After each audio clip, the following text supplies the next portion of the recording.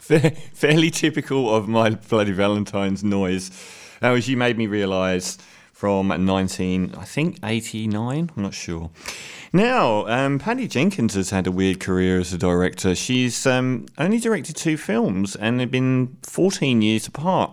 Back in 2003, she directed Monster, which ended up, I think, getting Charlize Theron a Oscar for lead actress, where she played I forget her name now, the serial killer anyway. She was a prostitute who ended up killing, I think, about 5 guys and ended up being put to death.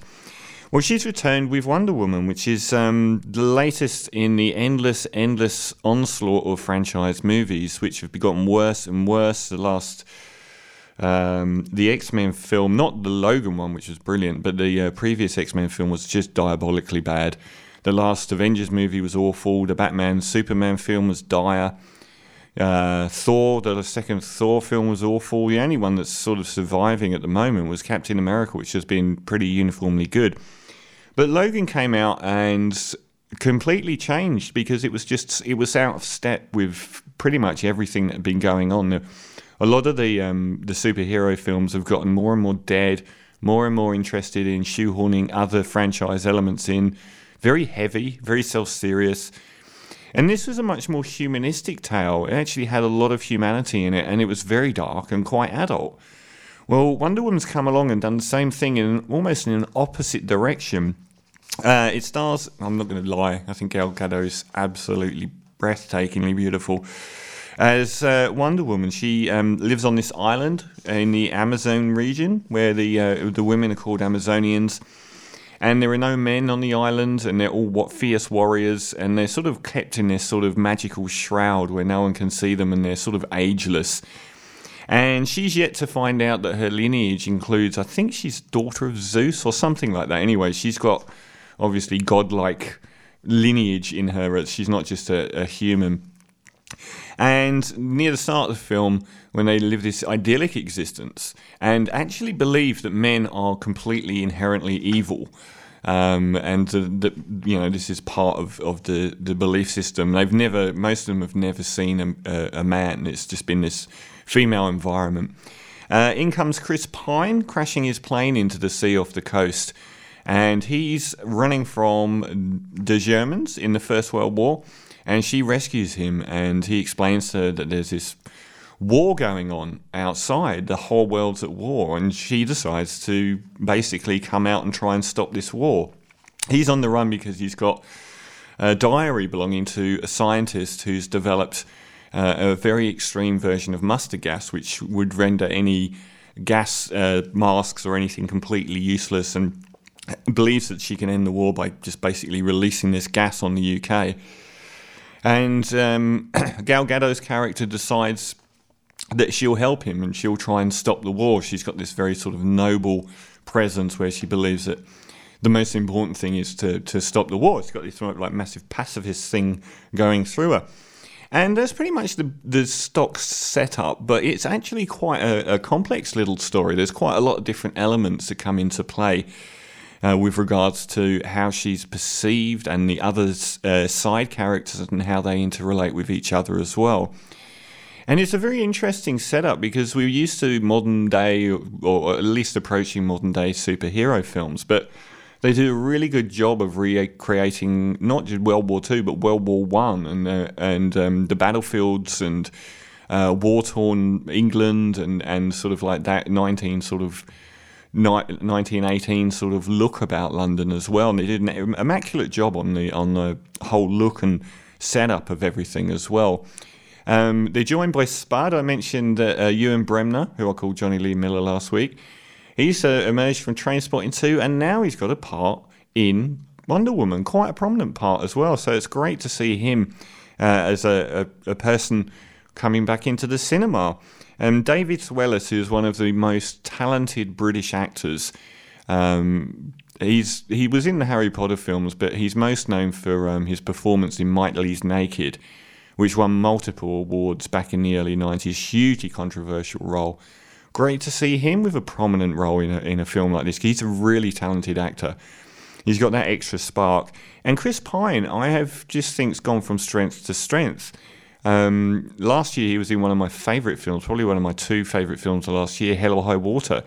And I just think he's got a little bit better every time he's come on screen. He's quite a humanistic actor as well, right? You look at someone like Tom Cruise, and there's not much humanism coming through him. Chris Pine's managed to generate a very sympathetic human portrayal of people. It sounds like it's a really simple plot, but it's not. It's well plotted, and all of the different elements that come into play are, like I said, a lot more complicated than it initially feels. But whereas Logan went for sort of the humanised side, but also a very sort of austere, bleak, adult, this one's actually refreshingly light. It's even the colours, the amount of daylight you see, as opposed to like that Batman Superman film was just in the dark all the time, both figuratively and literally. It never sort of got out of this mire, but this is very fresh. It's brilliantly shot, blues and sunshine, and also the feeling of it is a much lighter feeling. It's not got that heaviness that's been associated with like weight of importance, which is, I thought, quite surprising, given that Wonder Woman's played by Gal Gadot did in fact first appear in the Superman Batman film, which was a very, very heavy affair. It's also, it doesn't focus on her superhero abilities hardly at all. It's much more about her reaction to the world and the relationship with Chris Pine, which is actually a really good relationship. They actually have a good deal of chemistry, and they both give good performances as well. I was really impressed. They actually cultivate a genuinely believable relationship between them. There's lots of great moments as well, but I think the standout moment for me was when she actually reveals herself as Wonder Woman, which is spine-tinglingly done. Like, she sort of goes over the top in the trenches, and it's really well done. I thought they handled a lot of it. They didn't overplay her having all these abilities or anything. She was more like almost like Batman in that regards, that she still seemed grounded to being a human character, just more intent on actually doing things than relying on her abilities, which she didn't even really know about. So I think this is a really strong entry for kickstarting this whole Wonder Woman series, which is probably going to happen, I'm guessing, because it's been a huge success at the box office. Ironically, it's held on at number 1 in the box office for a second week, despite being up against Tom Cruise's multi-$100 million The Mummy reboot, which has been hammered by critics and performed very, very badly and may end up being a $100 million disaster. But she's done well. She was an actress that I only knew from the Fast and the Furious movies, when she sort of appeared out of nowhere. And they managed to kill her off in that, which I don't know if she was happy about, given the unending success of the franchise. I really liked the last Fast and Furious movie, by the way. I thought I didn't think it was worse than the other 3 before it. I thought it was a pretty decent effort. But anyway, Wonder Woman, it's a really good film to watch. It's very, very well balanced. It doesn't sort of drag at any point. It doesn't sort of wear your patience at all. And the story's interesting, and most of the elements are human ones. They're not really anything to do with supernatural and all of this kind of stuff. And when she does let rip, it is pretty impressive. So I'm going to give Wonder Woman. It sounds like a simple film, but I didn't think it was. I thought it was quite an intelligent film, actually. So I'm going to give Wonder Woman 8.5 out of 10. Very, very enjoyable, most entertaining superhero movie this side of Logan. And going all the way back to something like Winter Soldier, which was very good. But it certainly holds up well against even that. So 8.5 out of 10 for Wonder Woman.